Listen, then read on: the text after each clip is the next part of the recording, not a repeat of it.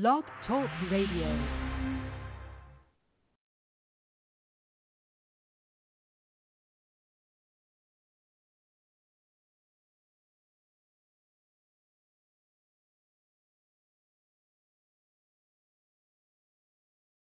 And now, go fish.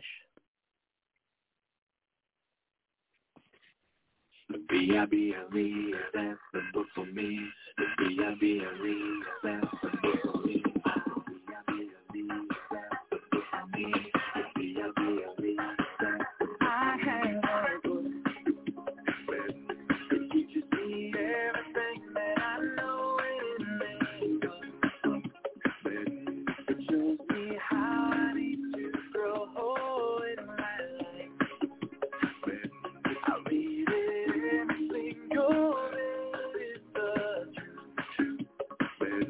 It is my life, it is the way. It is how God speaks to me. So that's the book for me. I stand alone on the word of God. The B-I-B-L-E, that's the book for me.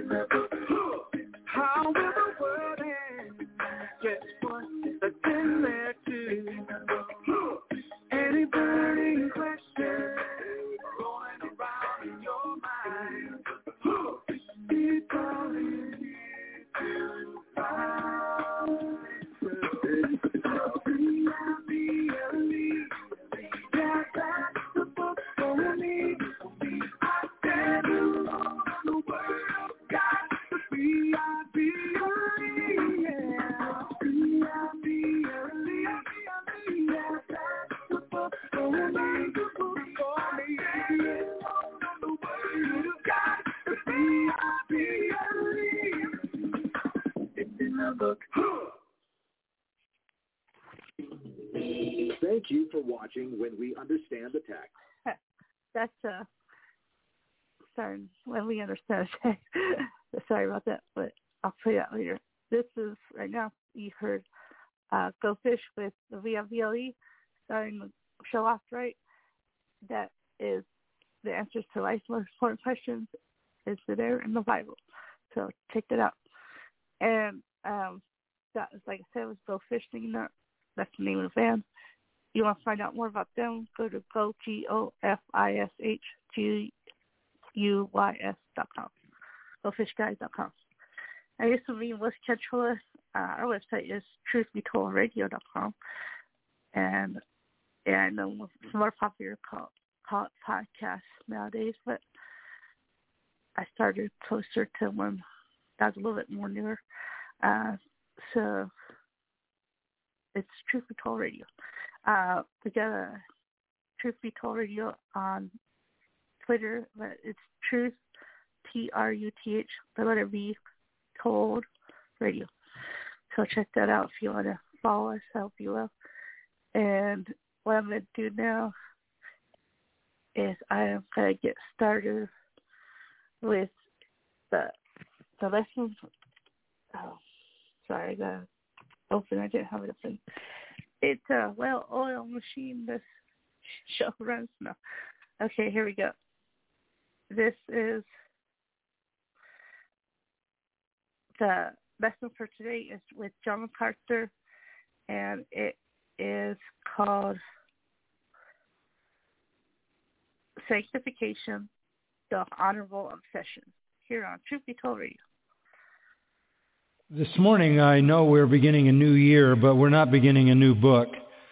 We really find ourselves in the 4th chapter of Ephesians, and there's no reason to interrupt that study today. In fact, there is every reason to lay a foundation for this entire year and for all of our lives by sticking to the very text that is next in our study of Ephesians, and that's chapter 4.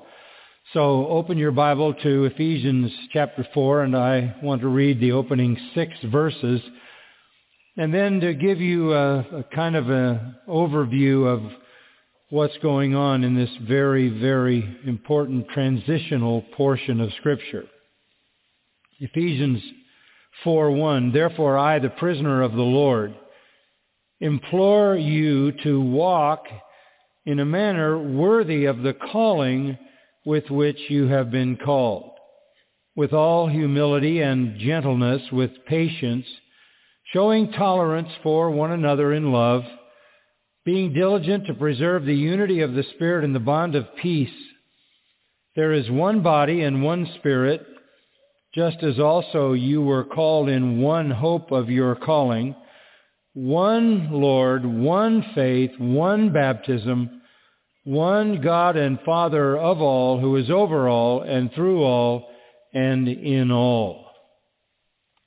This is a very loaded portion of Scripture, and we'll spend, no doubt, several Sunday mornings digging down into the riches of its depth and the rest of what is ahead of us in chapters 4, 5, and 6 of this great epistle.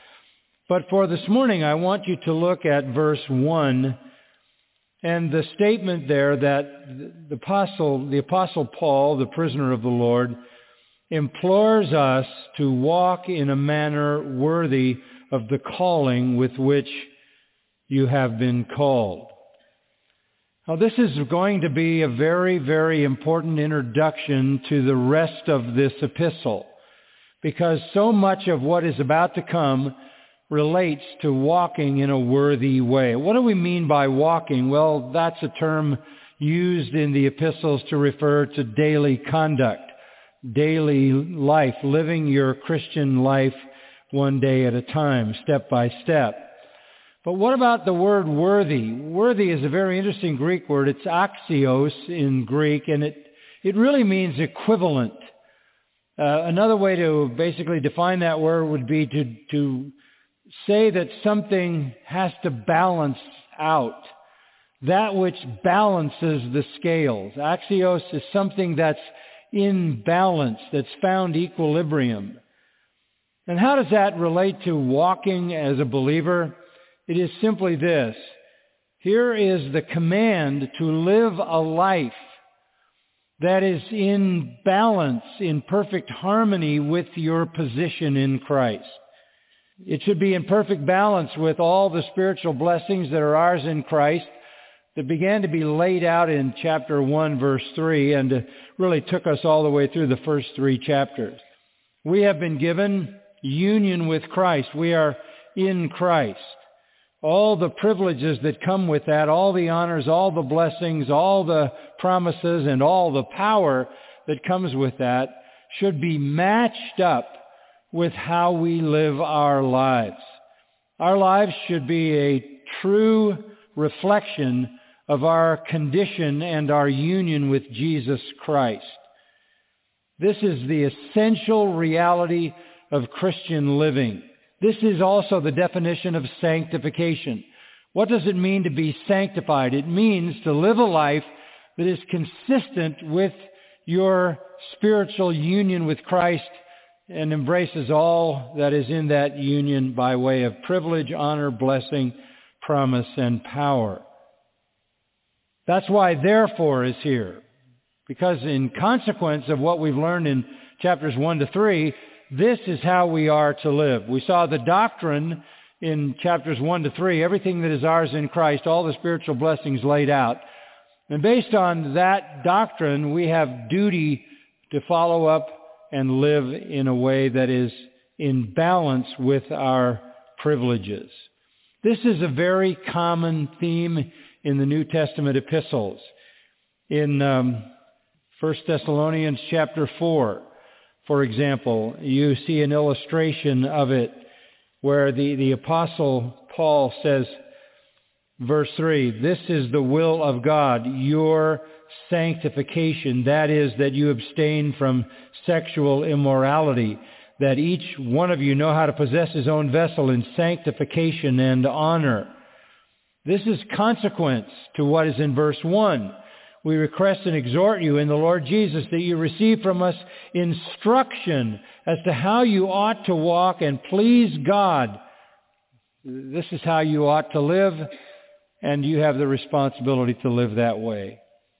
Doctrine lays out the standards, lays out the commands, lays out the divine expectations, and we are to respond to those in obedience. In 2 Corinthians 6, Paul talks about the fact that we have been made children of God. We have been adopted by God. God has become our Father. And having become sons of God, we are really the recipients of everything in the divine treasury. It is all ours.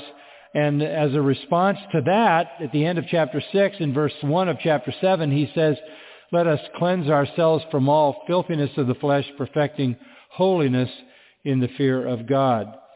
So basically, the reality of sanctification is the consequent expectation of every believer from having received all spiritual blessings. In that you have been granted all spiritual blessings in the heavenlies in Christ, this is how you are to live. Now, this is a constant theme, and I'll try to unpack it for you, at least in this opening message this morning, that duty is always built on doctrine, that practice is always built on position, that behavior is always built on truth, that you only live a life to the glory of God when you understand the glory of God. That is to say, when you understand the fullness of God's glory revealed in redemptive blessing, you then have the foundation to live the way God wants you to live. Peter expresses this in 1 Peter chapter 1, verse 14, "As obedient children, do not be conformed to the former lusts which were yours in your ignorance. But like the Holy One who called you, be holy yourselves also in all your behavior, because it is written, 'You shall be holy, for I am holy.' If you address as Father, the one who impartially judges according to each one's work, conduct yourselves in fear during the time of your stay on earth. Understand that you were not redeemed with perishable things like silver or gold from the futile way of life inherited from your forefathers, but with the precious blood as of a lamb unblemished and spotless, the blood of Christ. Given that you were redeemed by the blood of Christ, given that you were called by the Holy One, given that you were granted impartially everything that God's mercies could distribute to you, behave yourself in this way. Be holy, for I am holy."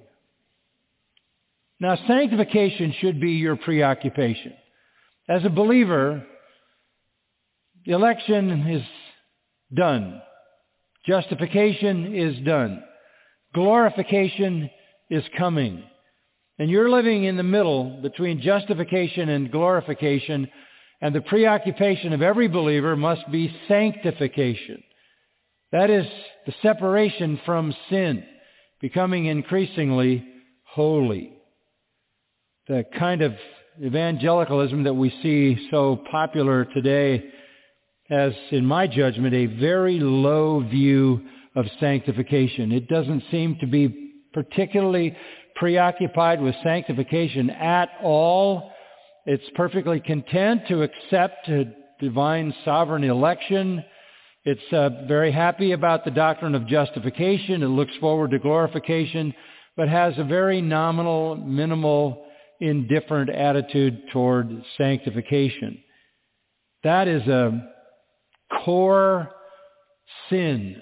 I mean, that is a monumental failure in the evangelical world. And it is precisely the reason why the evangelical world is so full of disappointment and sin and defection, because there is little, if any, interest in sanctification.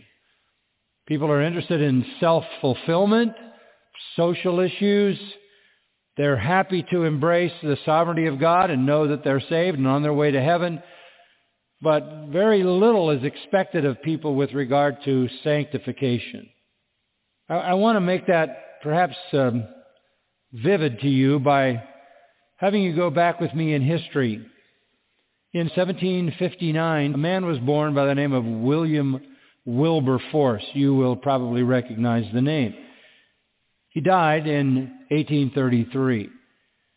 Everybody who knows anything about English history knows about him because he had a long career in the English Parliament. He was a Christian man, but he is very famous for his commitment to the abolition of slavery. And that was his contribution politically to the world. In fact, he waged essentially a 40-year battle in the English Parliament to get the Parliament to pass a law to abolish human slavery. His first speech, he was so concerned about this, his first speech was May 12th, 1789, and he gave a defense of the call to abolish slavery, and his first speech lasted 3.5 hours. 3.5 hours. He laid out his case. Over the duration of the next number of years, he proposed laws in the English Parliament 6 times. All 6 times, the abolitionist laws were rejected. And finally, they passed abolition 3 days before his death, long after he had left Parliament. But that was not his obsession. And I think historically people assume it was, because it's a noble cause. Obviously, human slavery, abolishing that is a noble cause. But that is not what his obsession was.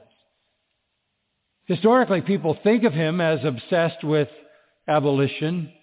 He had a lot of enemies who thought that was the most important thing in his life, and they wanted to make sure he never got what he wanted. But that was not his true obsession. I know what his true obsession was. How do I know that?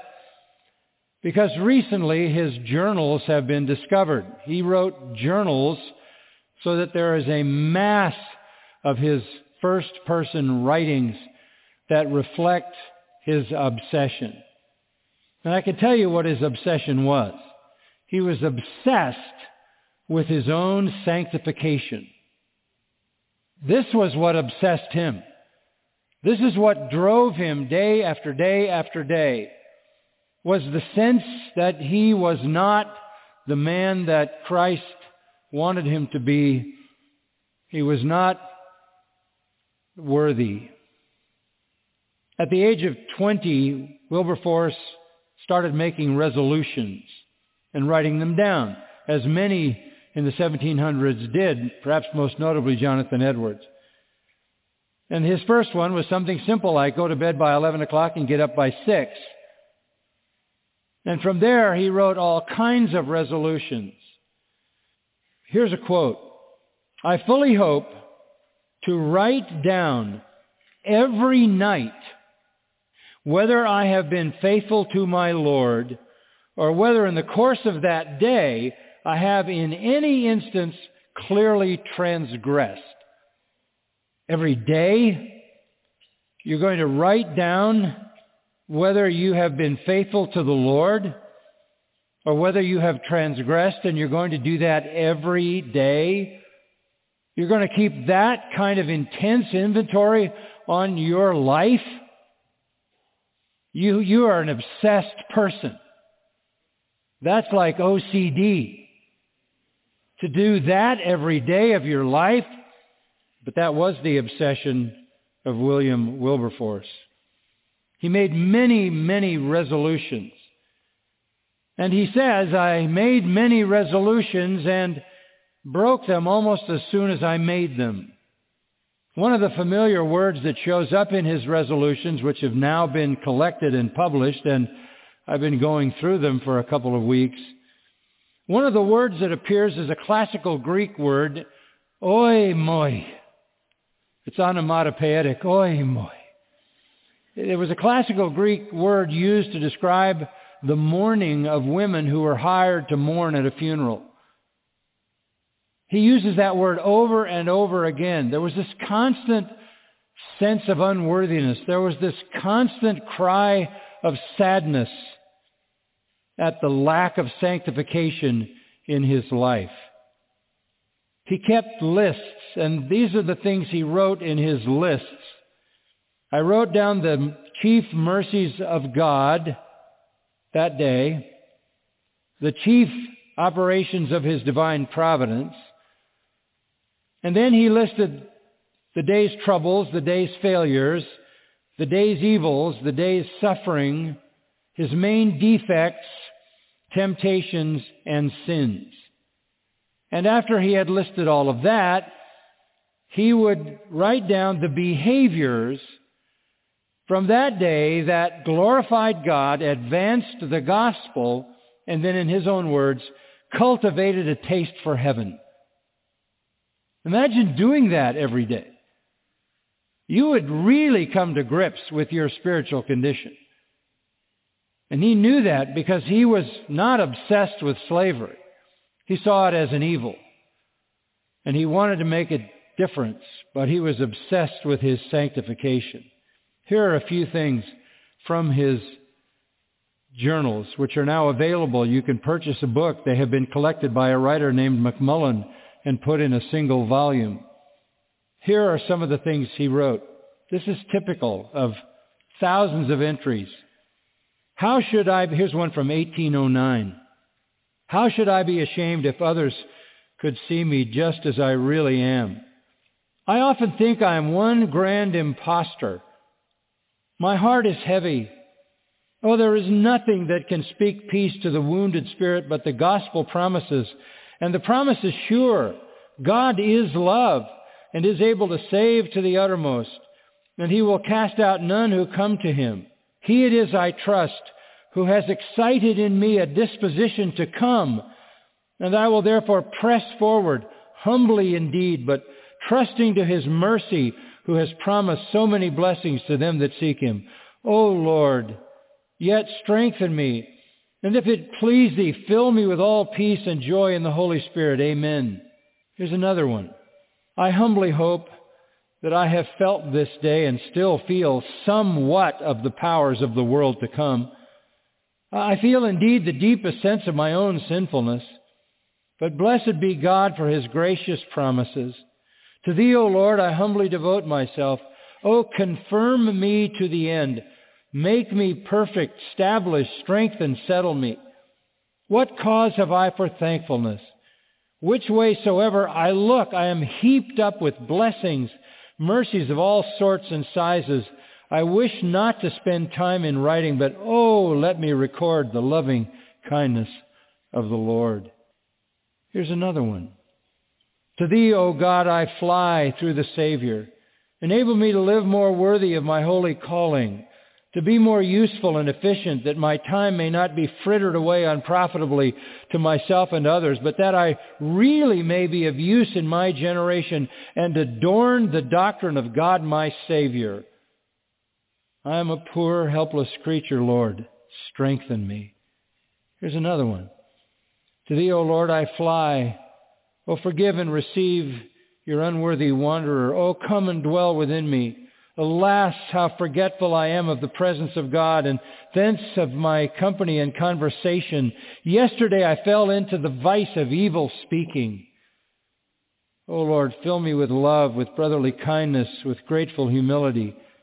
How thankful should I be for my privileges, and how candid and tender in speaking or judging or thinking of those who have been destitute of the advantages that I have enjoyed.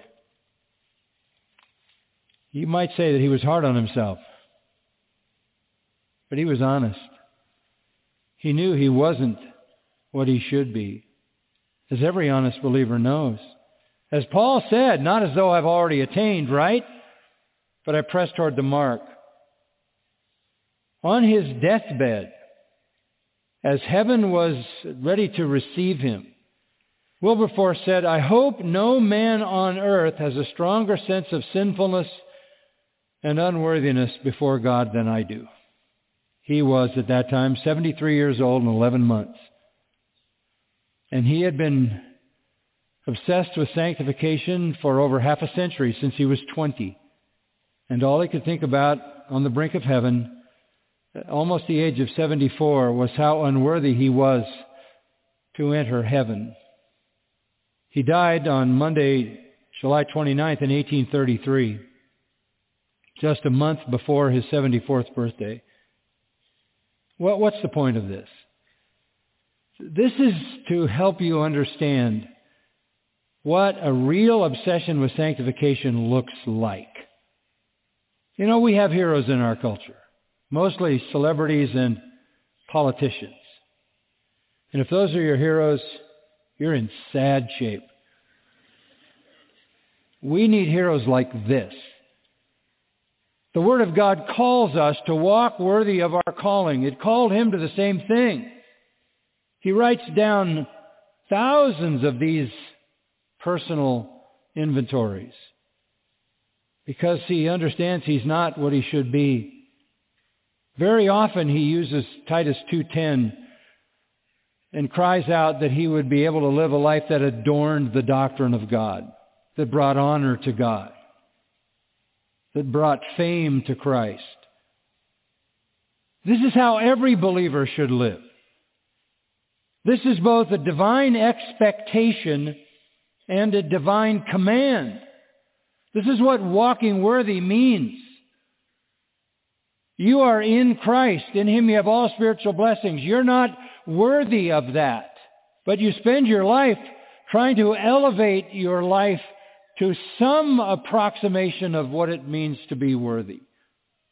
It's not that you will sometime reach a point where you don't need mercy and you don't need grace. You will never have that experience in this world.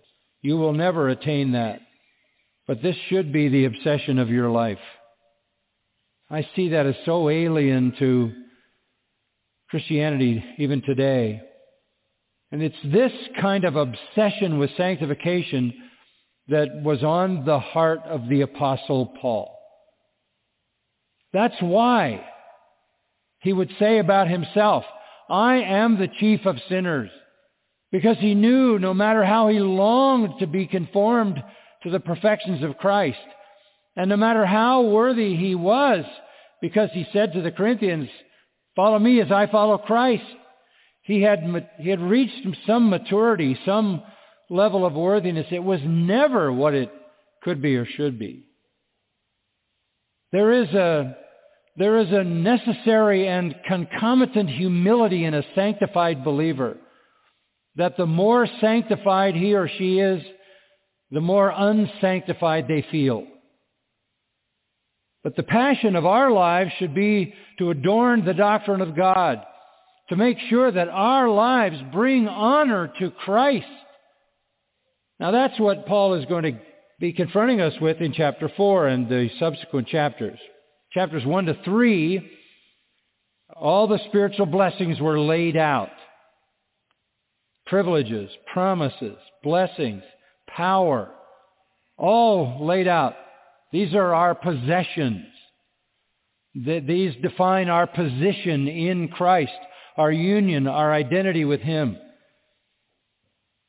But then starting in chapter 4 come the expected and commanded duties in response so that we are living worthy of our calling. That's why you have at the beginning of chapter 4 the word therefore. That's a very, very important word.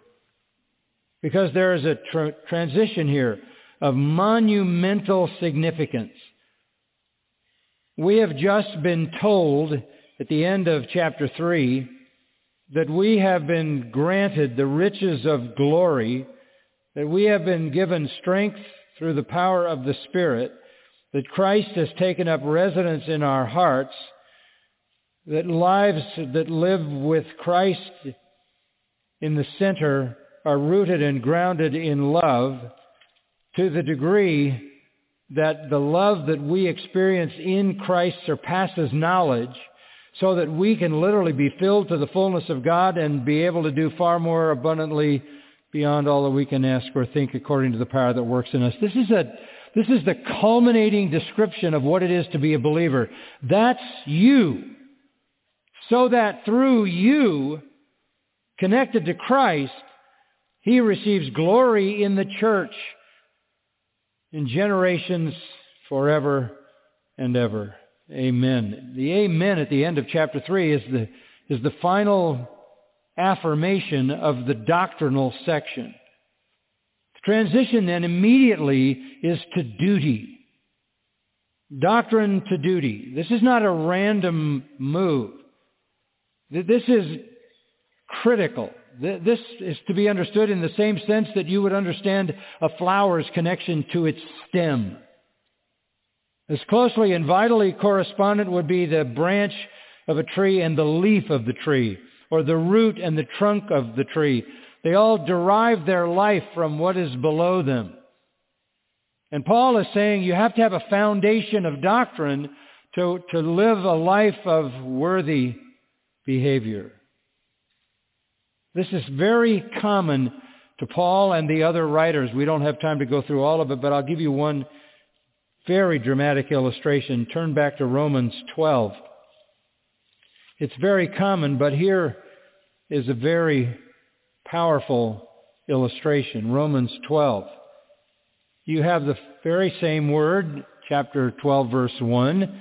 Therefore, I urge you. Same thing he said in Ephesians 4. Therefore, I implore you, or I beg you, or I plead with you.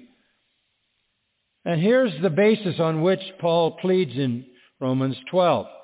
By the mercies of God, on the basis of the mercies that God has dispersed to you, you need to present your bodies a living and holy sacrifice acceptable to God, which is your spiritual service of worship, and not be conformed to this world, but be transformed by the renewing of your mind so that you function within the will of God. So the point is this: you need to present your bodies because of what God has done for you in giving you His mercies. What are the mercies of God? What's He talking about? Well, if this were the book of Ephesians, we would say everything that he laid out in chapter 1. But this is the book of Romans. And Ephesians has, you could say, 3 chapters of the mercies of God to the believer, but Romans has 11 chapters of the mercies of God. The opening 11 chapters lay out all that God has given us. And let me just remind you of what's in those 11 chapters. We have been granted the righteousness of God.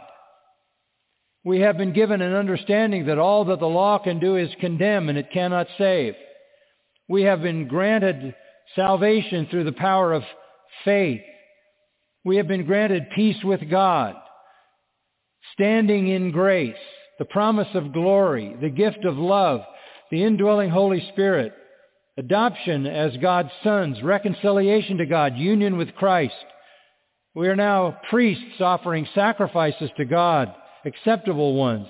We have been given deliverance from sin, freedom from judgment, conversion, transformation, glorification, eternal security, and unfailing promises. Those are all the mercies of God, which is to say you don't deserve them. What a list. Paul then in chapter 12 of Romans in verse 1 says, therefore, present your bodies a living and holy sacrifice. Go down the path of sacrificial sanctification. That's your spiritual service of worship. What is God asking out of you? He gave you all spiritual blessings in the heavenlies. They're laid out in 11 chapters in Romans. They're laid out in primarily chapter 1 of Ephesians and expanded in 2 and 3. And on the basis of what God has done for you, what should He expect? But that you should walk in a worthy way, which is to present your body as a living and holy sacrifice. You want to live a life that's acceptable to God. And That, of course, means a holy life. A holy life. In 1 Thessalonians 4, verse 1, Paul writes, "Finally then, brethren, we request and exhort you in the Lord Jesus that as you received from us instruction as to how you ought to walk and please God, just as you actually do walk, that you excel still more. For we know what commandments we gave you by the authority of the Lord Jesus." Okay, we taught you, we gave you instruction, we gave you commandments so that you can walk pleasing to God. Then verse 3, "For this is the will of God, your sanctification." This is the will of God, your sanctification. What should be your preoccupation? Sanctification. Listen back in chapter 2 of 1 Thessalonians, verse 12. "You should walk in a manner worthy of the God who calls you into His own kingdom and glory." What has God given you? Everything in His kingdom. What has He given you? Glory, eternal glory. What does He ask of you? That you walk in a way that is worthy. In other words, that your life corresponds to your privileges. In Colossians, again, chapter 1, listen to the words of Paul, very much the same, verses 9 and 10. "For this reason also, since the day we heard of it, we have not ceased to pray for you and ask that you may be filled with the knowledge of His will and all spiritual wisdom and understanding." We want you to have the knowledge of sound doctrine. Why? "So that you will walk in a manner worthy of the Lord, to please Him in all respects, bearing fruit in every good work and increasing in the knowledge of God." You can't separate knowledge from holiness. You can't separate doctrine from duty. You can't separate practice from position. And again, we read Peter, "Be holy, for I am holy." Line up your living with your privileges. When people try to teach behaviors without doctrinal foundation, they do no service. Because when you try to live a Christian life without doctrinal understanding, it's disappointing, it's discouraging, it's work, it's vain. And it seems like you're just constantly pushing yourself to do something that you're not really that committed to doing. People trying to live the Christian life without sound doctrine are very disappointed and very disillusioned, because what makes the Christian life the thing you love is your understanding of doctrine. It's when you understand the mercies of God, the full range of those mercies, when you understand the nature of God and all the spiritual blessings in the heavenlies in Christ, then your whole life becomes a spiritual sacrifice of thanksgiving. Then you love the Lord for all that He's done, and love motivates obedience. Where you don't have enough theology to understand all that God has given to you, then you're trying to push yourself into the direction of being holy, and you don't have that profound motivation that turns your obedience from duty to love. Some preachers try to emotionally motivate people. That doesn't last very long. Ephesians 4:23 says, "Be renewed in the spirit of your mind." It's how you think that makes your obedience joyful, because it becomes an act of gratitude and thanks and love and praise and worship. As I read earlier in Colossians 3 and verse 10, "You have put on the new self, who is being renewed to a true knowledge according to the image of the one who created him." This is a powerful verse. You have put on the new self. You've put on Christ, the new self. You're a new creation who is being renewed. Let me give you an illustration of what that is. You are constantly being renewed. Think of your cell phone. Every once in a while you get something from the cell phone company that says, we want to give you an update on the system. We'll do that overnight if you plug your phone in. And what happens is the system is renewed. It's upgraded. That is a classic illustration and a simple one of how God functions in the life of a believer.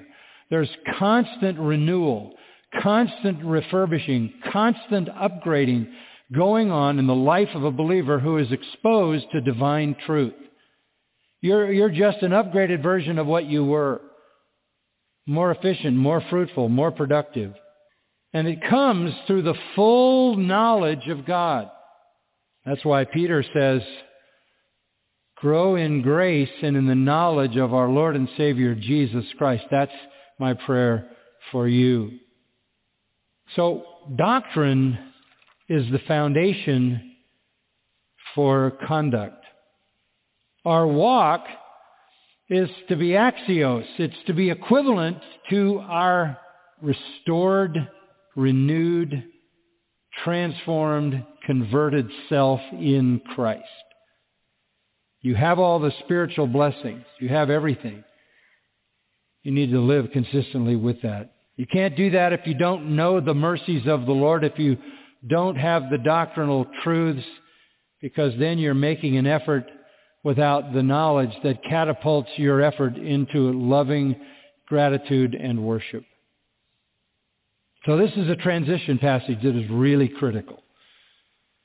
We have been studying what is our standing in 1st, 2nd, and 3rd chapter. Now we're studying our walking in the world. And we're going to learn a lot in these chapters. We're going to find that we have a unity walk, a different walk, a love walk, a light walk, a wise walk, a spirit walk, a warfare walk. But all our walking basically is motivated by our standing. Sometimes you hear people say, well, doctrine is divisive. We don't want to talk about doctrine. We just talk about Jesus. We don't talk about doctrine. We just live for Jesus. That's not only foolish, that's devilish. You can't live a Christian life without a doctrinal foundation and live it with joy and love as an act of worship. And when you understand what you deserve and who you are and all that the Lord has granted you in your salvation, there's ample motivation in that to live a grateful life. We are trophies of divine grace who are being completely updated all the time, renewed, updated. We have risen from the dead. We have risen in Christ. We are children of God, members of Christ's body, living stones in a living temple, the dwelling of the Holy Spirit himself. We need to live heavenly lives. Set your affections on things above, as we read, not on things on the earth. So Paul is taking us in this 4th chapter into the category of Christian walk, Christian living, Christian behavior. Can we walk the way that we are called to walk? Yes, we can, because we have been given the Word and the Spirit, and we'll see how that unfolds. But let's look at verse 1 for a moment back in Ephesians. Verse 1. Therefore I, the prisoner of the Lord. Let me stop there for a minute. You know, on the basis of everything that I've been saying to you, on the basis of Paul's command to walk in a manner worthy of the calling, you might conclude that, well, this is the path to happiness. This is the path to prosperity. There might be the fact that you would say, well, look at who I am. I'm a child of God. I'm a son of God. I'm in union with Christ. Christ lives in me. All the resources of heaven are basically deposited in my account. An inheritance awaits me in heaven, eternal life, all that. I'm pretty significant. I'm pretty significant.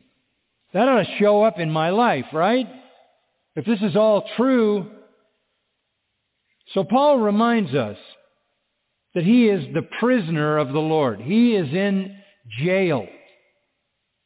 But he's never going to admit that he's a prisoner of men or any government.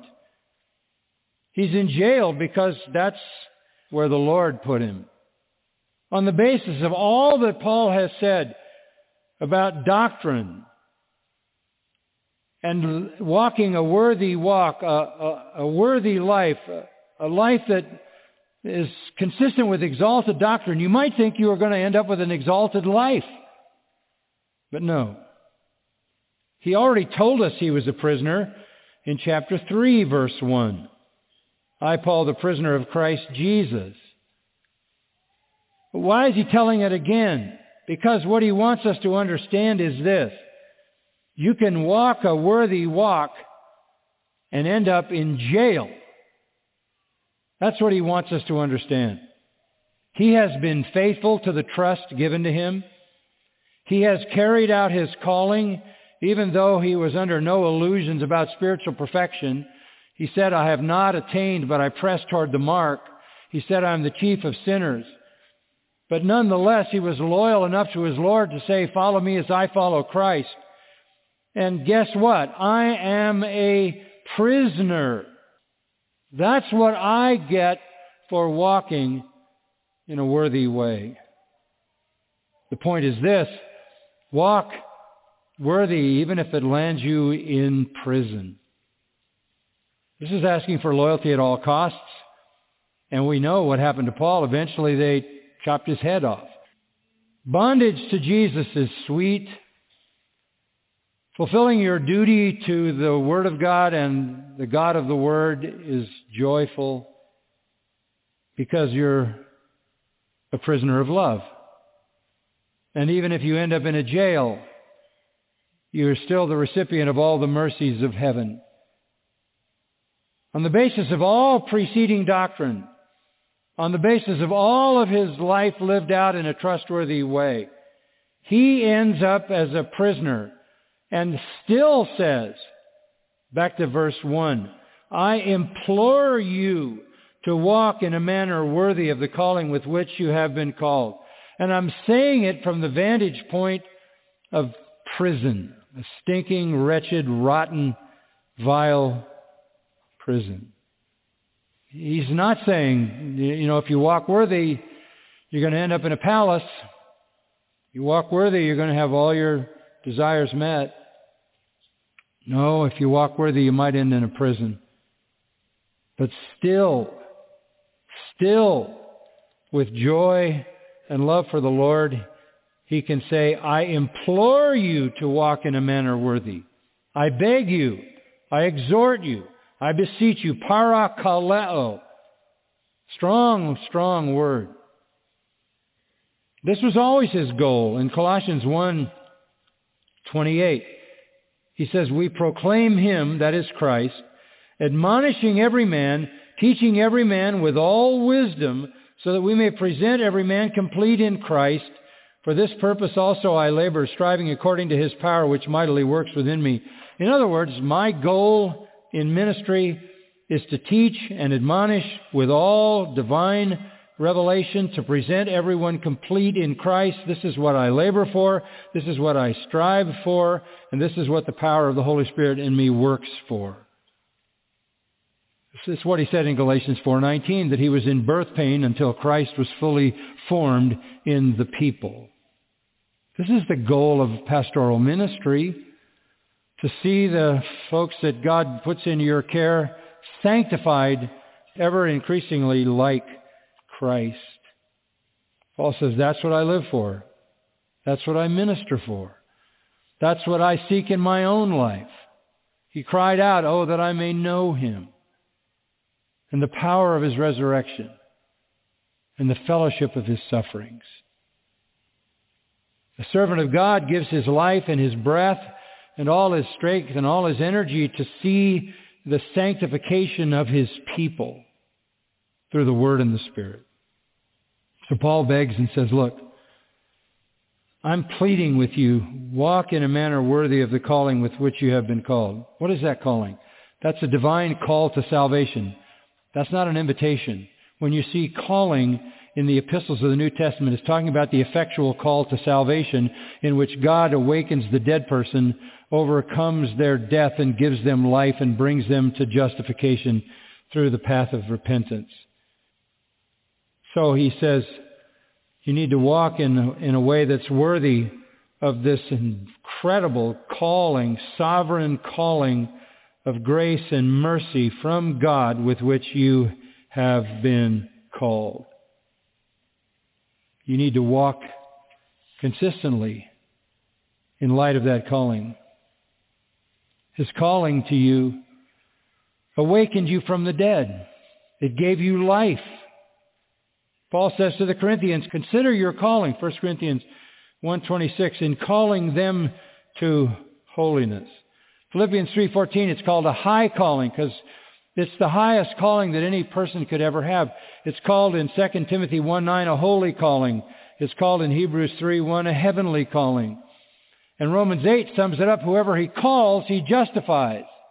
And whoever he justifies, he glorifies. So this is a calling that leads to justification, which leads to glorification.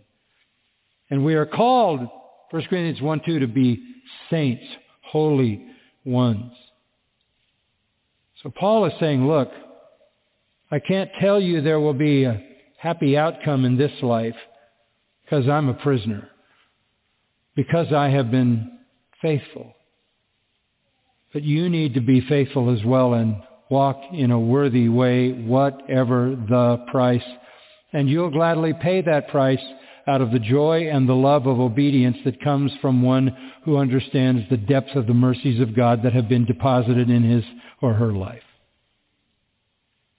So to close, go back to William Wilberforce. A friend by the name of Joseph John Gurney visited Wilberforce in his final days. And this is what his friend wrote. I came and saw him, a Christian man, reclining on a sofa with his feet wrapped in flannel and his face showing the increased age since I had seen him last. This is days before his death. He received me with the warmest marks of affection. I freely spoke to him of the good and glorious things which, as I believed, assuredly awaited him in the kingdom of rest and peace. In the meantime, the illuminated expression of his furrowed countenance with his clasped and uplifted hands were indicative of profound devotion and holy joy. He told me that the text on which he was then most prone to dwell, and from which he was deriving peculiar comfort, was a passage in Philippians. Be anxious for nothing, but in everything by prayer and supplication with thanksgiving, let your requests be made known unto God, and the peace of God which passes all understanding shall keep your hearts and minds through Jesus Christ. And Gurney said, while his frail nature was shaking and his mortal tabernacle seemed ready to be dissolved, this peace of God was his blessed and abundant portion. And then he spoke, writes his friend. How admirable, said Wilberforce, are the harmony and variety of St. Paul's smaller epistles. Galatians, a noble exhibition of doctrine. Colossians, a union of doctrine and precept, showing their mutual connection and dependence. And Ephesians is seraphic. And Philippians is all love. And then he said, with regard to myself, I have nothing whatsoever to urge but the poor publican's plea, God, be merciful to me, a sinner. There he is hanging on the edge of death and knowing he needs mercy because he did not attain perfection. He was still a sinner needing mercy. Gurney wrote, what a lesson may we derive from such an example. It may awfully remind us of the apostles' question, if the righteous scarcely be saved, where shall the sinner and ungodly appear? A few days later, Wilberforce spoke the following words to his son. You must all join with me in praying that the short remainder of my life may be spent in gaining that spirituality of mind which will fit me for heaven. And there I hope to meet all of you. Amazing. Having walked with the Lord for half a century, he asks for prayer that in the short remainder of hours he had left, that he would gain greater spirituality of mind. This is the dissatisfaction of a heart that longs for sanctification. In his will, he asked to be buried humbly with no special honors. He said honor would be preposterous and unseemly. But he couldn't prevent the English Parliament from burying him at Westminster Abbey and placing a magnificent statue of him close to his grave. Here's what is placed on that statue to this day as tribute to the memory of William Wilberforce, eminent as he was in every department of public labor and a leader in every work of charity. His name will ever be especially identified with those exertions which, by the blessing of God, removed from England the guilt of the African slave trade and prepared the way for abolition of slavery in every colony of the empire. In the prosecution of these objects, he relied not in vain on God. But in the progress, he was called to endure great opposition. He outlives, however, all hatred. He died, not unnoticed or forgotten by his country. The peers and commons of England, with the Lord Chancellor at their head, in solemn procession from their respective houses, carried him to his fitting place among the mighty dead, here to repose, till, through the merits of Jesus Christ, his only Redeemer and Savior, whom in this life and in his writings he had desired to glorify, he shall rise in the resurrection of the just. What a tribute. Even the Parliament recognized that in this life, all he wanted was to glorify his Lord. Sanctification must be our preoccupation, and we're going to learn the elements of that in this wonderful portion of Scripture as we continue. Let's pray.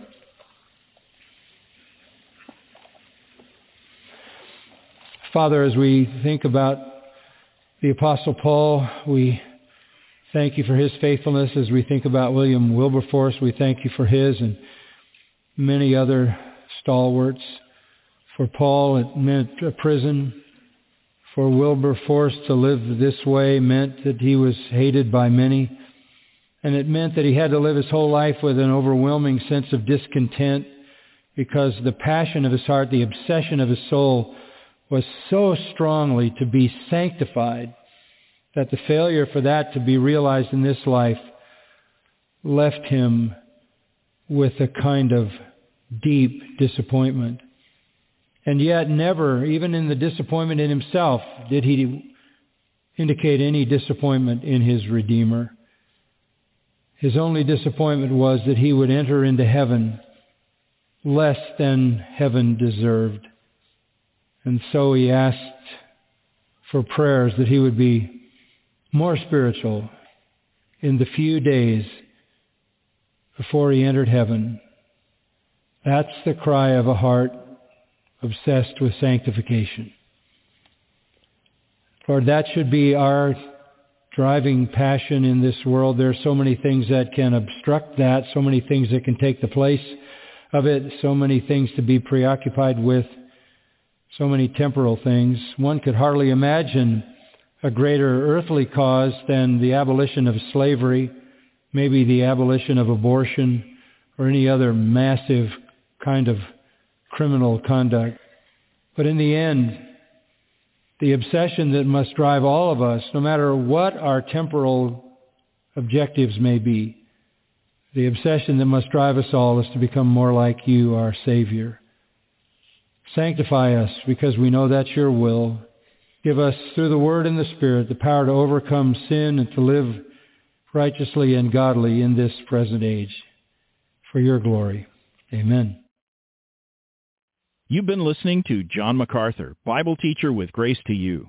For free access to all of John's lessons and a listing of study Bibles and books available for sale, visit Grace to You's website at gty.org. John MacArthur and Grace to You reserve all copyright protection under applicable law. Our copyright policy is available at gty.org, and it includes instructions for and limitations on duplicating this digital file.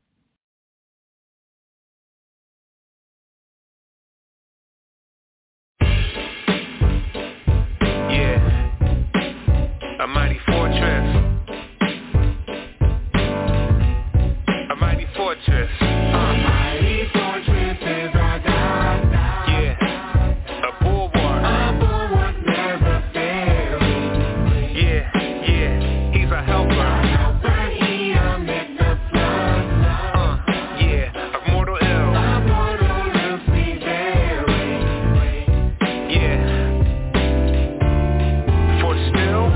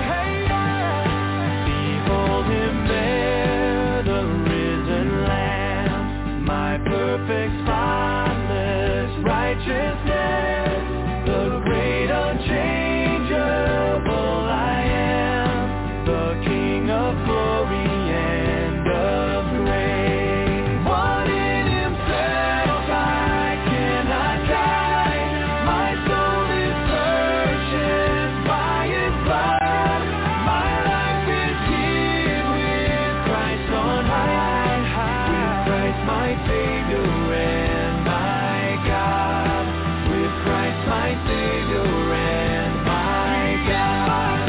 One in himself I cannot die, my soul is purchased by his blood, my life is hid with Christ on high, with Christ my Savior and my God, with Christ my Savior and my God. Yeah.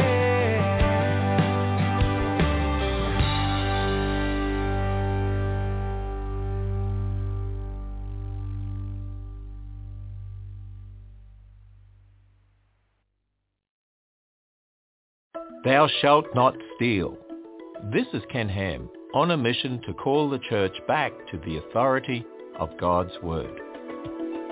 Last year, a viral video showed a man brazenly shoplifting from a store in San Francisco. And in response, one news anchor defended the thief, saying he was probably just getting something he needed. Now, we can certainly feel compassion for those who feel they must steal, but stealing is still wrong. You see, our circumstances don't determine right from wrong. God and His Word do. Our culture today sees morality as very relative. Now, we can have distress at desperate circumstances, offer genuine help, and condemn stealing at the same time. After all, God's Word tells us to be kind and tender-hearted, generous to the poor, and not to steal. Discover more about God's Word, the Gospel, and how to respond to the secularism of our day when you go to AnswersRadio.com. You'll be equipped and encouraged at AnswersRadio.com. Ba ba ba ba ba ba book. Ba ba ba ba ba ba book. We'll do the Bible book. Ba ba ba ba book. We'll do the Bible book. Ba ba ba ba book. We're gonna learn all the books from the bottom to the top and do the Bible book. Ba ba ba ba book. Genesis, Exodus, Leviticus, and Numbers. Do the bop, do the bop, bop bop. Deuteronomy, Joshua, Judges, and Ruth. We'll do the bop. Bop, do the bop, yeah.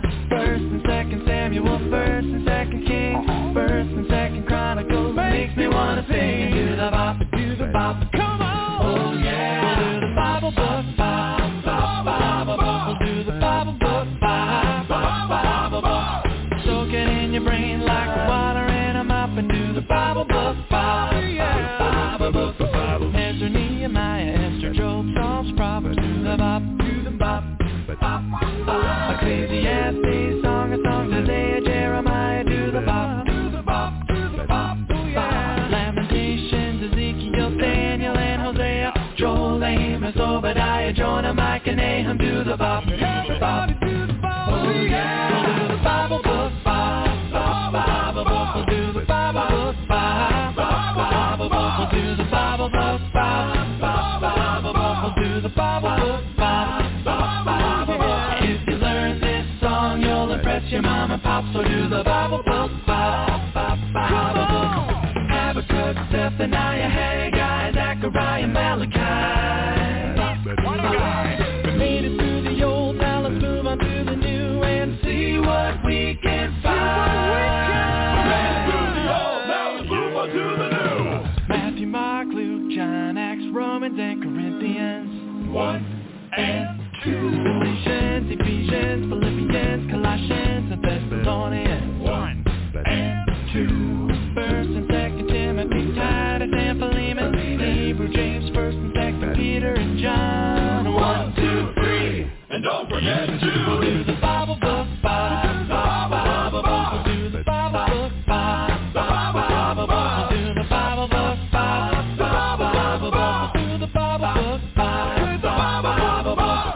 We had a lot of fun, I wish we didn't have to stop. Do the Bible book, Bible book. Oh yeah. We'll do the Bible book, Bible book.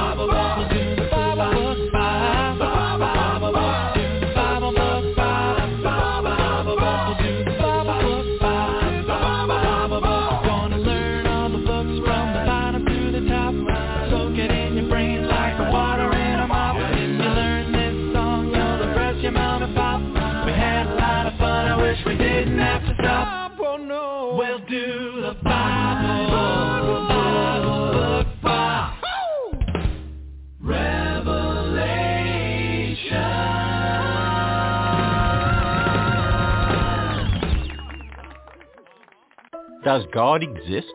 Does it matter? This is Ken Ham, author, speaker, and blogger on science and the Bible's reliability.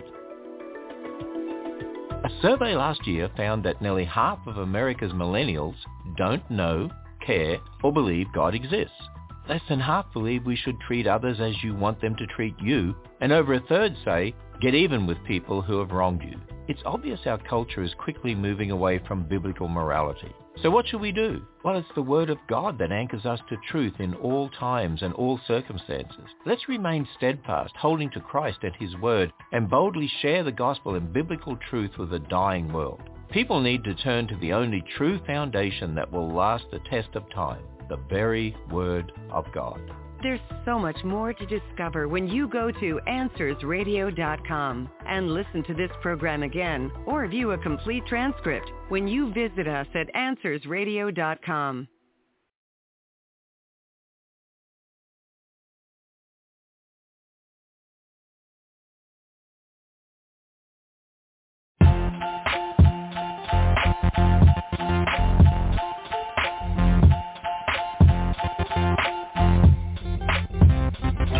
All right, here we go, kids. Gather round. A brand new sound to praise the one who has the crown. In today's lesson, we'll talk about the Holy Bible, the most important book we all need for survival. The Bible is God's message for this world. It's for every man and woman, every boy and girl. And that message is that if we turn to Christ and place our trust in Him, we'll have eternal life.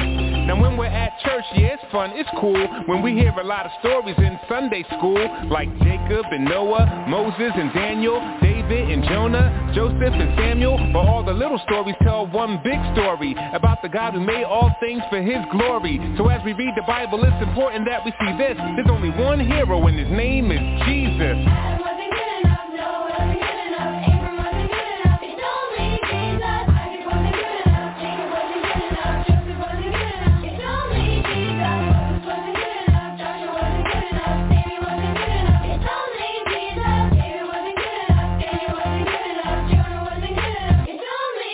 In the story of the Bible, where should we begin? When God made the whole wide world just by speaking. By His great might, He said, let there be light. The light He called day and the dark He called night. He made the earth and the seas, the dirt and the seeds, the herds and the trees, the birds and the bees.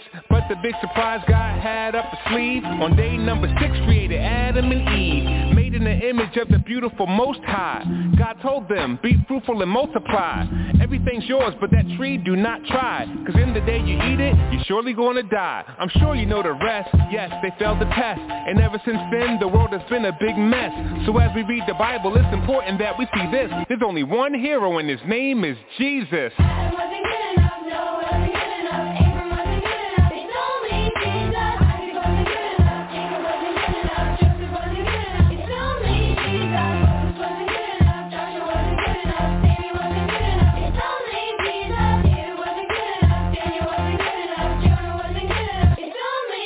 If you notice when we read God's Word today, the greatest saints had their flaws on full display. And it was written down for us in order that we may recognize that Christ is the only way. Adam ate forbidden fruit and lost his life. Abraham got scared and lied about his wife. Sarah laughed to herself when she heard God's promise. Rebecca encouraged her son to be dishonest.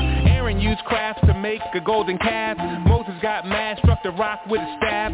David sinned greatly, even lost his baby. And Jacob, he was just all around shady. The point is not to make light of our flaws, but to show that every one of us needs the cross. So as we read the Bible, it's important that we see this. There's only one hero and His name is Jesus.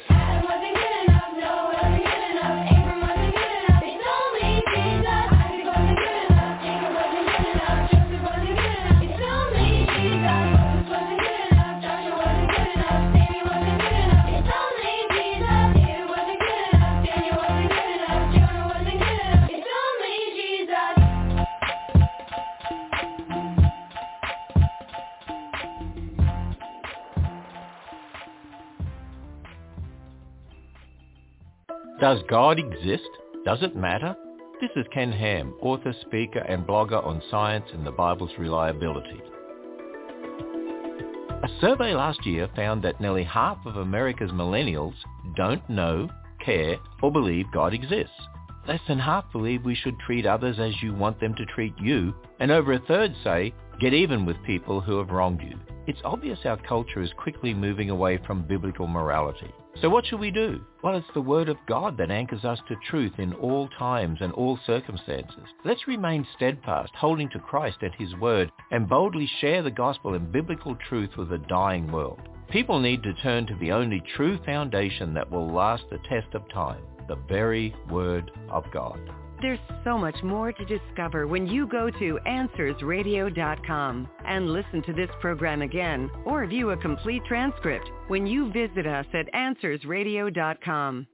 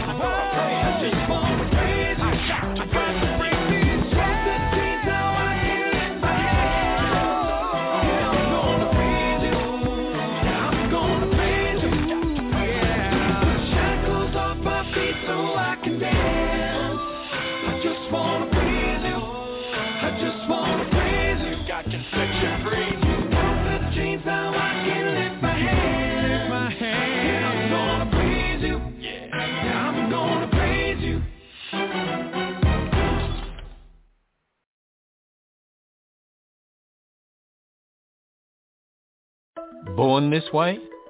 This is Ken Ham, an Aussie transplant with a passion for sharing the truth of God's Word.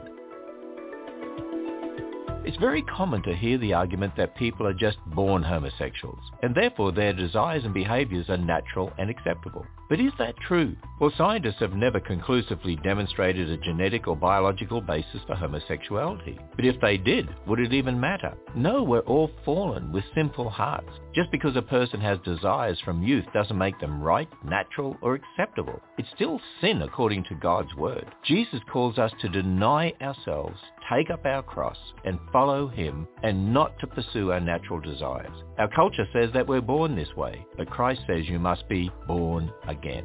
Subscribe to receive free daily email insights from Ken Ham. When you visit us at AnswersRadio.com, you'll find answers to your questions when you go to AnswersRadio.com.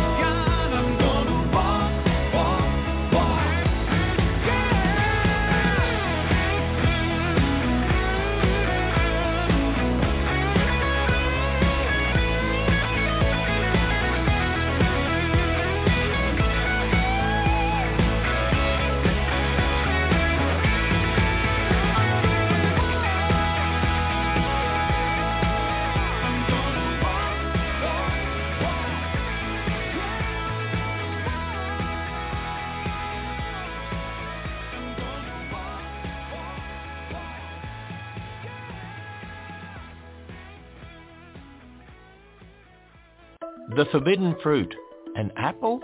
This is Ken Ham, CEO of the ministry behind the popular Answers Bible curriculum. In Genesis, we read about the tree of the knowledge of good and evil. Adam and Eve were told not to eat its fruit, a command they disobeyed. But what was the fruit? Well, the Bible doesn't specifically tell us. Some people think it was an apple, but that's just conjecture. We don't know exactly what the fruit was. But what we do know is that it was a real fruit growing on a real tree in real history. And the impact of eating that fruit is still felt today in the sin, death, and suffering we see around us. But right after they sinned, God gave them hope. He promised that the seed of the woman would crush the head of the serpent. And that seed was Jesus, the last Adam. Get answers to your questions about science, the Bible, Genesis, and more when you visit us at AnswersRadio.com and subscribe to receive free insights at AnswersRadio.com. Yeah, He made us all, yo. Yeah, God made us all, yo. God made me and you. Sing, children. So we all have a different story. Come on. God made me and you. Me and you, yo. God made me and you. For our joy, yeah. For our joy and for His glory. For His glory. God made me and you. Me and you, yep. God made me and you. Yeah. When God created the heavens and earth, He did it to show off His glory and worth. In Genesis 1, what we see in each verse is God made a world that is truly diverse. From icebergs to insects, tornadoes to trees, from lions to lizards, flamingos to fleas. Each in their own way, their God they are praising. Their differences cry out, God is amazing. But the crown jewel of the work of His hands are made in His image, both woman and man. We're not accidents, we are part of His plan. Yup, God made me and you. Let's go. So we all have a different story. God made us. God made me and you.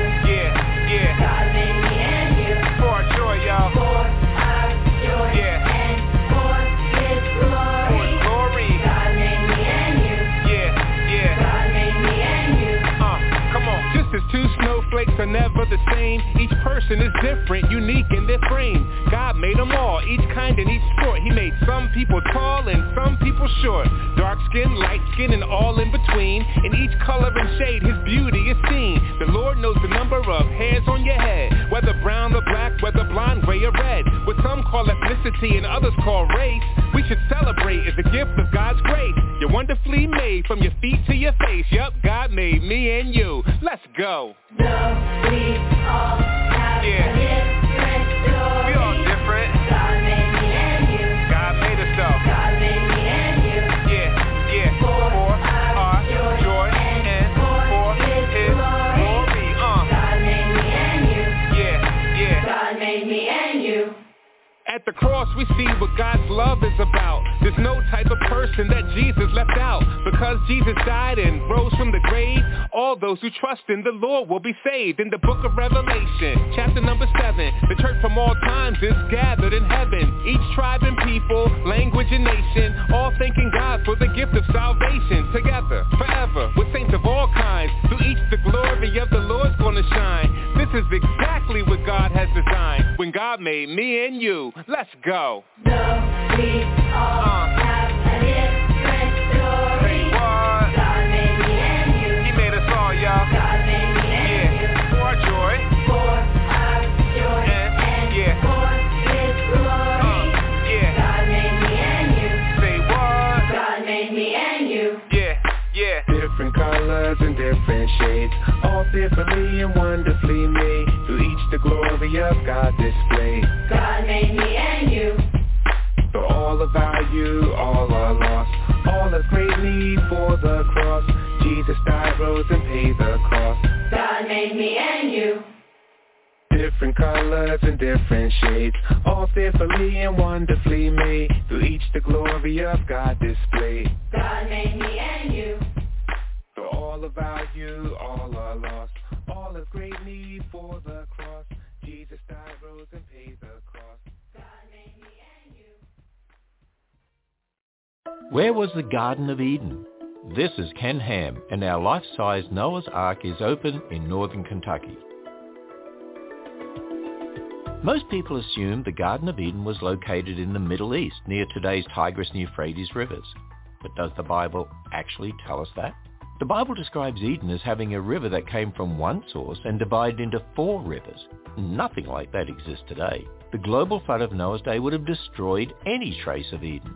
So why do 2 of the rivers, the Tigris and Euphrates, still exist? Well, Noah and his sons probably named the new rivers after rivers from the old world. People have done this all through history. We don't have Eden anymore, but someday we'll have the new heavens and new earth that God has promised. to believers.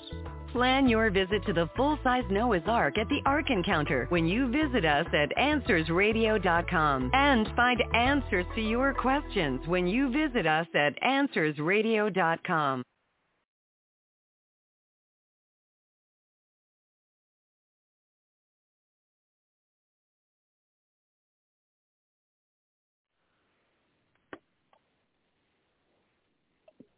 Please subscribe to this channel, like these videos. Thank you for watching When We Understand the Text. Please subscribe to this channel, like these videos, and share them with others. Also check out the What Podcast, 20 minutes of Bible teaching 5 days a week. Look for What on Apple, Spotify, or through whatever podcasting service you like to use.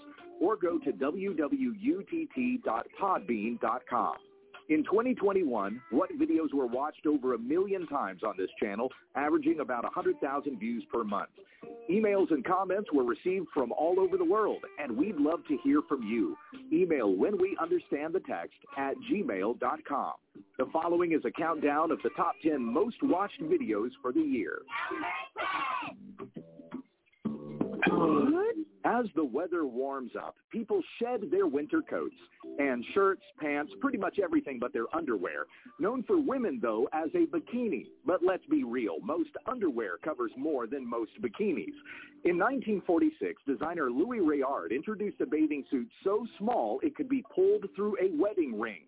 He called it the bikini, named after the Bikini Atoll where nuclear bombs were tested, because he knew his swimsuit would go off like a bomb. It was so skimpy, not even runway models would wear it. So, true story, Rayard hired a stripper to show it off. No pun intended. It should go without saying, bikinis are immodest.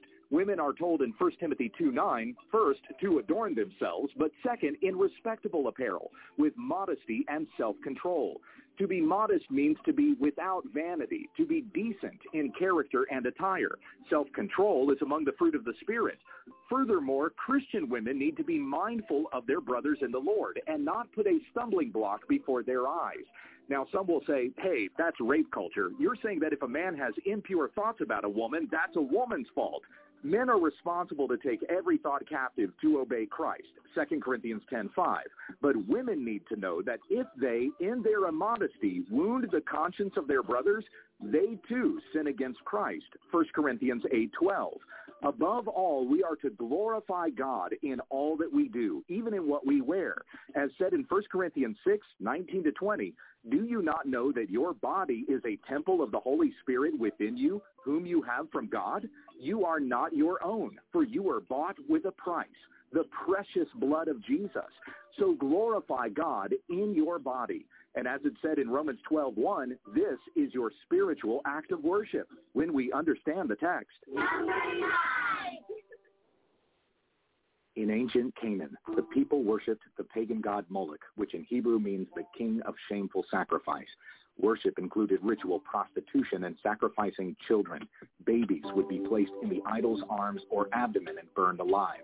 In doing this, the people believed that Moloch would give them financial prosperity and bless their future children. This took place just outside of Jerusalem in Tophet in the valley of Hinnom, a location that became synonymous with hell. Unfortunately, the Israelites were not wise to the ways of this false god. Solomon built a place of worship to Moloch. The people sacrificed their children, as did kings Ahaz and Manasseh, provoking the Lord to anger. Then came Josiah, a king who loved the Lord with all his heart, soul, and might. He read in the law that anyone who sacrifices their children to Moloch shall face the wrath of God, and those who ignore child sacrifice would be cut off from God and his people. Josiah was grieved and repented before the Lord. He destroyed every high place to every false god. He defiled Tophet so that no one would ever again burn a son or daughter to Moloch. The Lord blessed him with peace, but Israel remained unrepentant and were handed over to their enemies. The Bible is not silent on the subject of abortion. It is a sacrifice to a false god, the work of the devil himself. The Lord hates hands that spill innocent blood. He will judge this sin as before, and also those who remain silent. We must be cleansed by Christ and end this shameful sacrifice when we understand the text.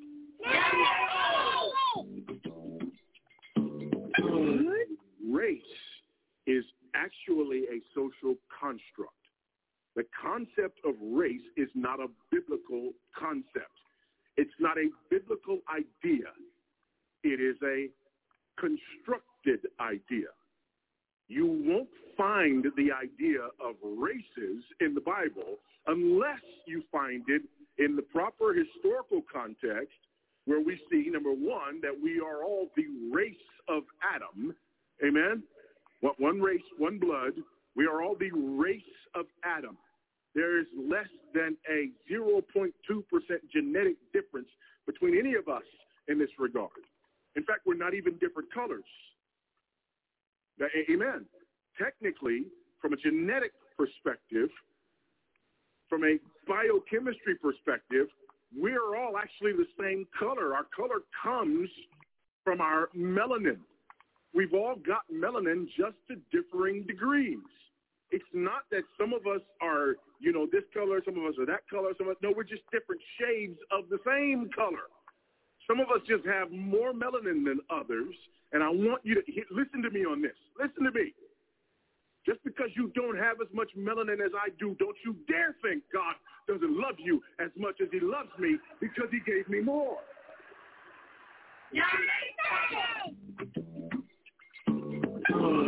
As a former clergy member, somebody who used to work in the Methodist Church, who has a Master of Divinity, I know Biblical Hebrew and Koine Greek. I've translated multiple books of the Bible. Homosexuality literally does not exist in the original text. Nope. In the 1940s, the word homosexuality was invented by biblical scholars translating the RSV translation in order to propagate homophobia. So it's listed nowhere in Scripture, nor does Jesus ever talk about it. And before anybody's like, oh, well, in Leviticus, it talks about man shall not lie with man. Well, first and foremost, an American publishing company did that. That's not in the original text either. Because if you look at the Martin Luther Bible, the German word that it's used is Knaben, which means boy, talking about pedophilia. So take several seats. Every word of what you just said was wrong. LGBTQ activists Ed Oxford and Kathy Baldock invented the myth that the word homosexual was put in the Revised Standard Translation of the Bible in 1946 as some kind of hate the gays conspiracy. But God has always condemned men having sex with men. Before homosexual, the English word was sodomite. You can find it in older translations. She says the passage in Leviticus condemns pedophilia in German. That's another Ed Oxford myth. It does not matter what the German translation says. Your English Bible is translated from Hebrew and Greek, which she acknowledged at the start of her video. Smug TikTok women cannot change 2,000 years of biblical history. Psalm 94 says, they pour out arrogant words. All the evildoers boast. Blessed is the man whom you discipline, O Lord, and whom you teach out of your law, when we understand the text.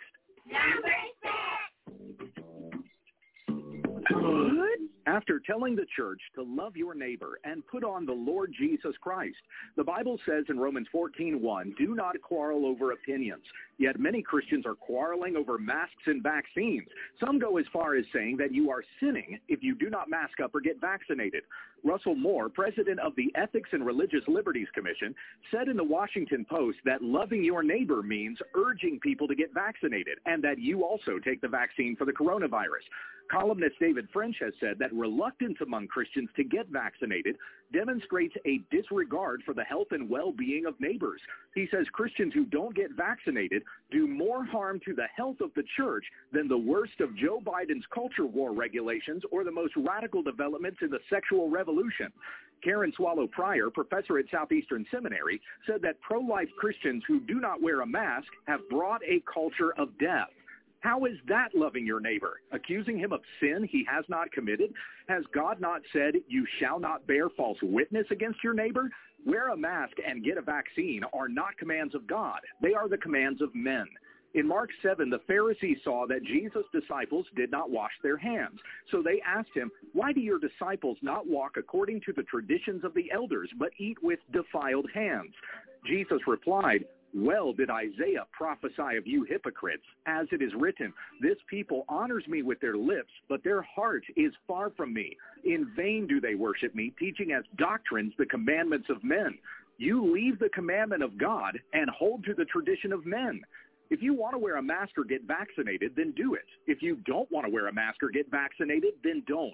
Stop calling sin that which God does not call sin. Let us not pass judgment on one another any longer, but pursue what makes for peace and mutual upbuilding when we understand the text. Number 5. what I was hearing the Lord say was, this is my son, with whom I'm well. I was praying on Sunday saying, God, please tell me how it's going to happen. And I hope I've got the word. But first of all, I want to say without question, Trump is going to win the election. Kim Clement is a prophet that was known in the last generation. He passed away, and he shared that Trump would win 2 offices. And I felt the same thing at the same time, or two times in a row. Did God show you who's going to win the election? I dreamed that Donald Trump got reelected. There's no guessing games. He is the one that God's going to put his hands on. For I hear victory, victory, victory, victory in the quarters of heaven. The Associated Press said that Joe Biden is president. Ha! Yeah, he's going to be president. Mickey Mouse is going to be king, yeah. The Lord says it is done. Those who are sensing what the Lord was saying, no one, not one, prophesied that Joe Biden would win. Every single prophet has said that Donald Trump is going to win. Deuteronomy 18:22 says, when a prophet speaks in the name of the Lord, if that word does not come true, that is a word the Lord has not spoken. Jesus said, beware of false prophets. They are ravenous wolves devouring all who follow them. Follow the voice of the Good Shepherd, the word of Christ in the Bible, when we understand the text.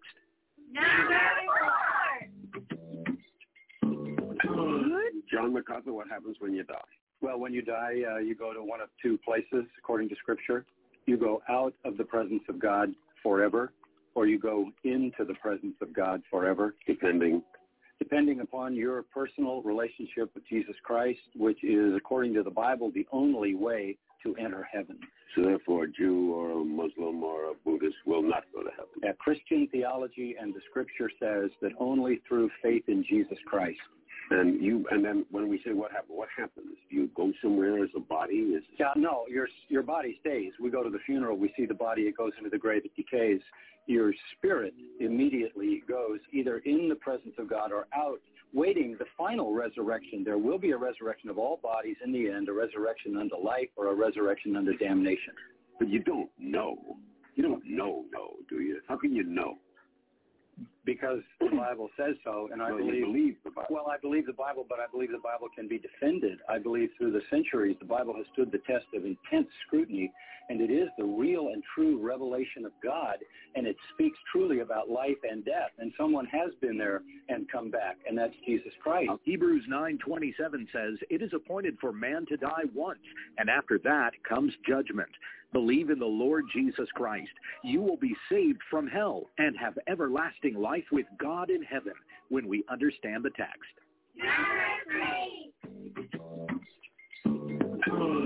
Stephen Furtick did not really call himself God Almighty, did he?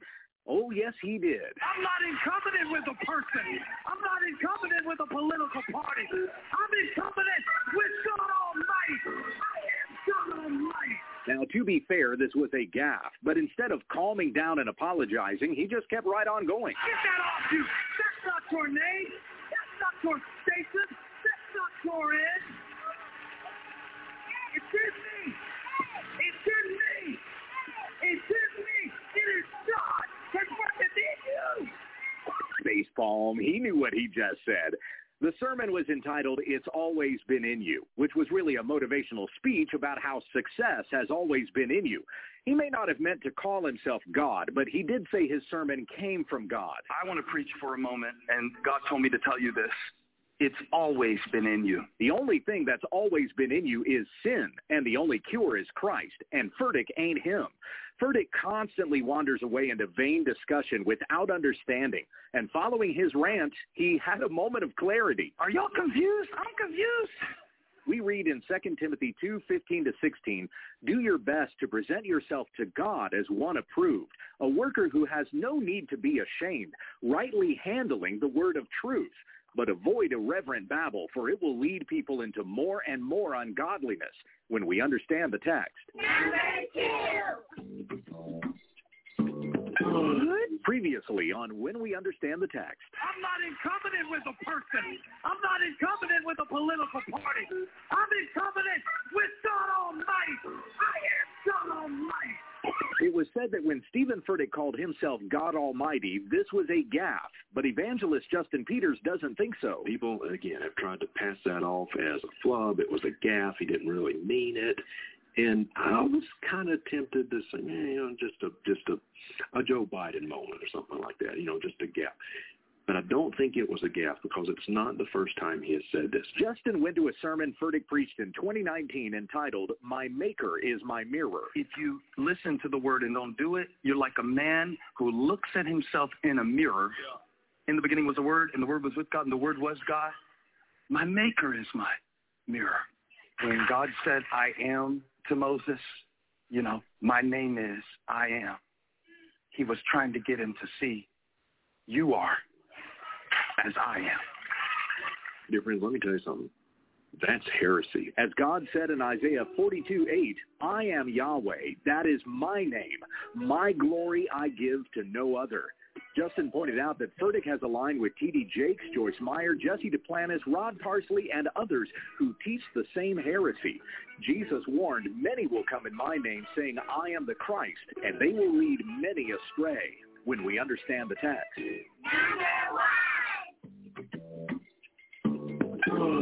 Someone asked this question on social media. What do people pretend is in the Bible but is absolutely not in the Bible? The responses were mostly things that are in the Bible. Andre said first-hand accounts. The entire New Testament is first-hand accounts. 2 Peter 1:16 says, we were eyewitnesses of his majesty. And John said in John 21:24, he was the author of John. Stewart said an explicit statement that Scripture is the Word of God. 2 Timothy 3:16 says, all Scripture is God-breathed. And in John 10:35, Jesus called Scripture the Word of God. Chris said, if you don't work, you don't eat. See 2 Thessalonians 3:10. Judith said, an eye for an eye. See Exodus 21:24. Shannon said, the meaning of life. See Ecclesiastes 12:13. Kermit the Frog said that same-sex sexuality is condemned. See Leviticus 20:13. Sam said, any claim that there is only one God. Oh, please. See Deuteronomy 4:35, Isaiah 45:5, and 1 Timothy 2:5.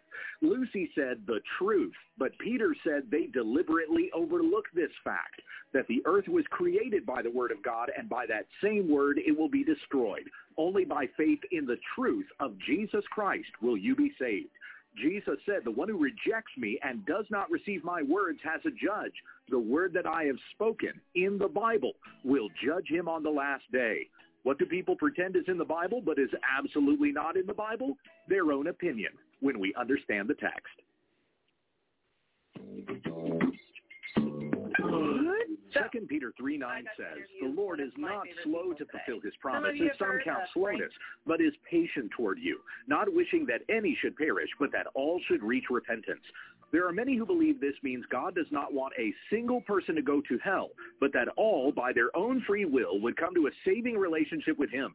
He's even delaying judgment because he wants everyone to reach repentance. After all, is that not a plain reading of this text? No, it's not.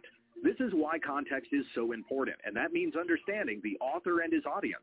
Peter, an apostle of Christ, is writing to Christians, whom he says in chapter 1 are called and elect.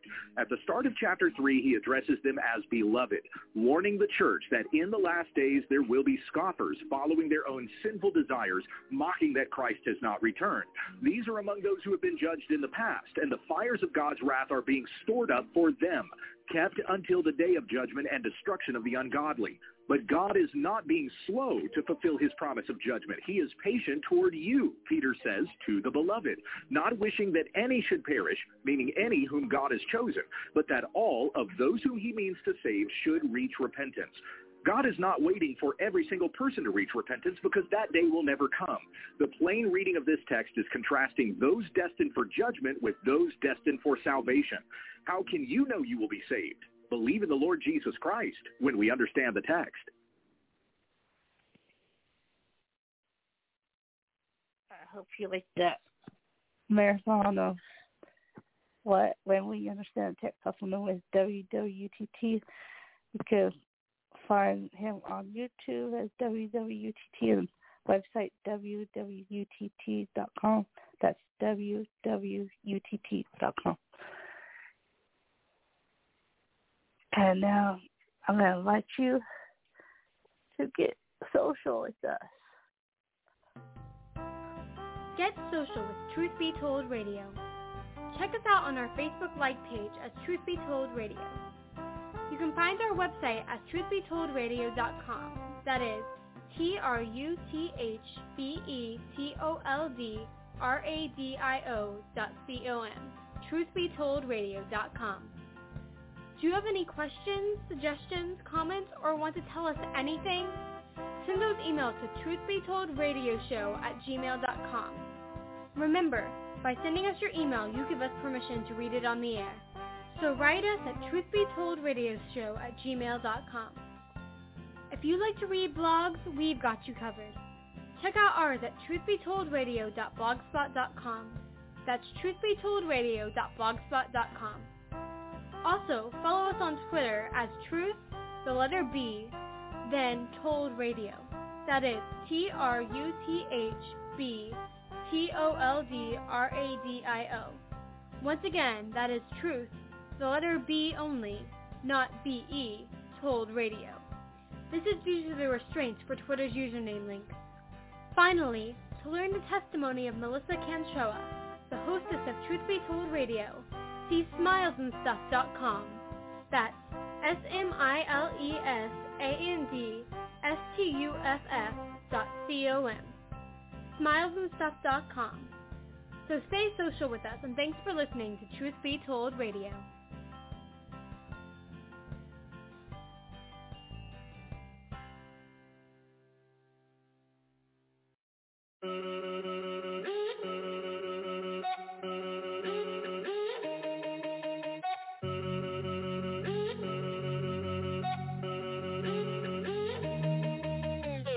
I'm writing this to you, I really hope you hear my heart. When thinking about describing you, I really don't know where to start. Can't start at the beginning, cause you are before the beginning, way before the beginning. And this fallen world's distorted opinions, it was just the Holy Trinity, ruling from infinity. Glory blazed tremendously, loving one another endlessly. Billions and billions of years ago, outside of what we know as time. Nobody else was there to know, but Lord, here's the thing that blows my mind.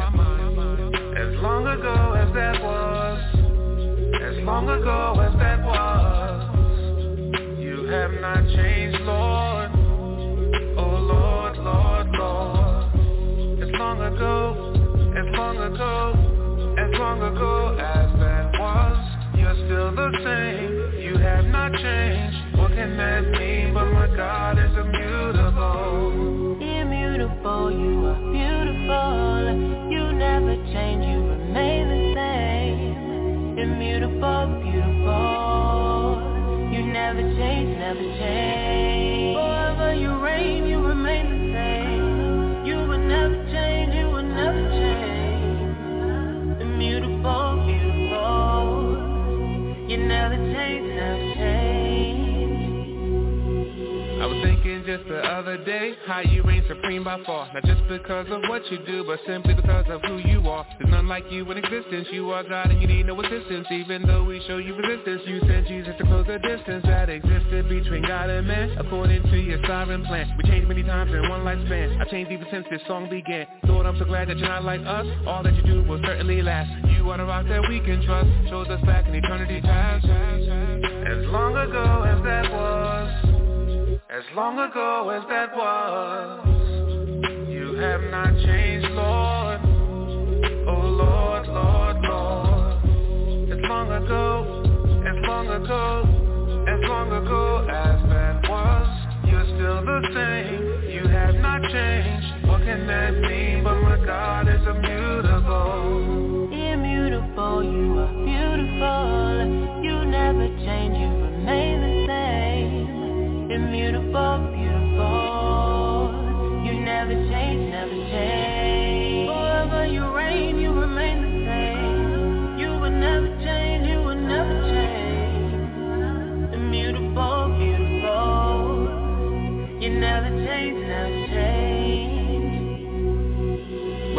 about my ups and downs, all of my inconsistencies, all of my idiosyncrasies. Still you pursue relentlessly. At times I wonder how this can be. Surely it's because of the cross, where Jesus paid the full penalty and bore the burden of sin's great cost. I'm saved by grace through faith in God. I look to Christ and I trust He died. For even though I'm being sanctified, I can't be any more justified. His work is finished, that cannot change. And with this knowledge I am free. Forever this grace it will remain, because of what happened on Calvary. As long ago as that was, as long ago as that was, you have not changed, Lord.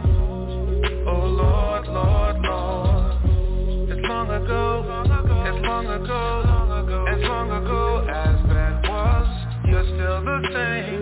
You have not changed. What can that mean? But my God is immutable. Immutable, you are beautiful. You never change, you remain the same. Immutable, beautiful. You never change, never change. Forever you reign, you remain the same. You will never change, you will never change. Immutable, beautiful. You never change, never change. Tori, that was Immutable by Shylin. You can check them out at Shylin.com. That's SHILINNE. And also from his record label, lampmode.com, LAMPMODE.com. And that's it for me, With Controller. Here are your hosts at Truth Be Told Radio. And until next time, here is Yancey and Friends and the VIVLE. Bye for now. The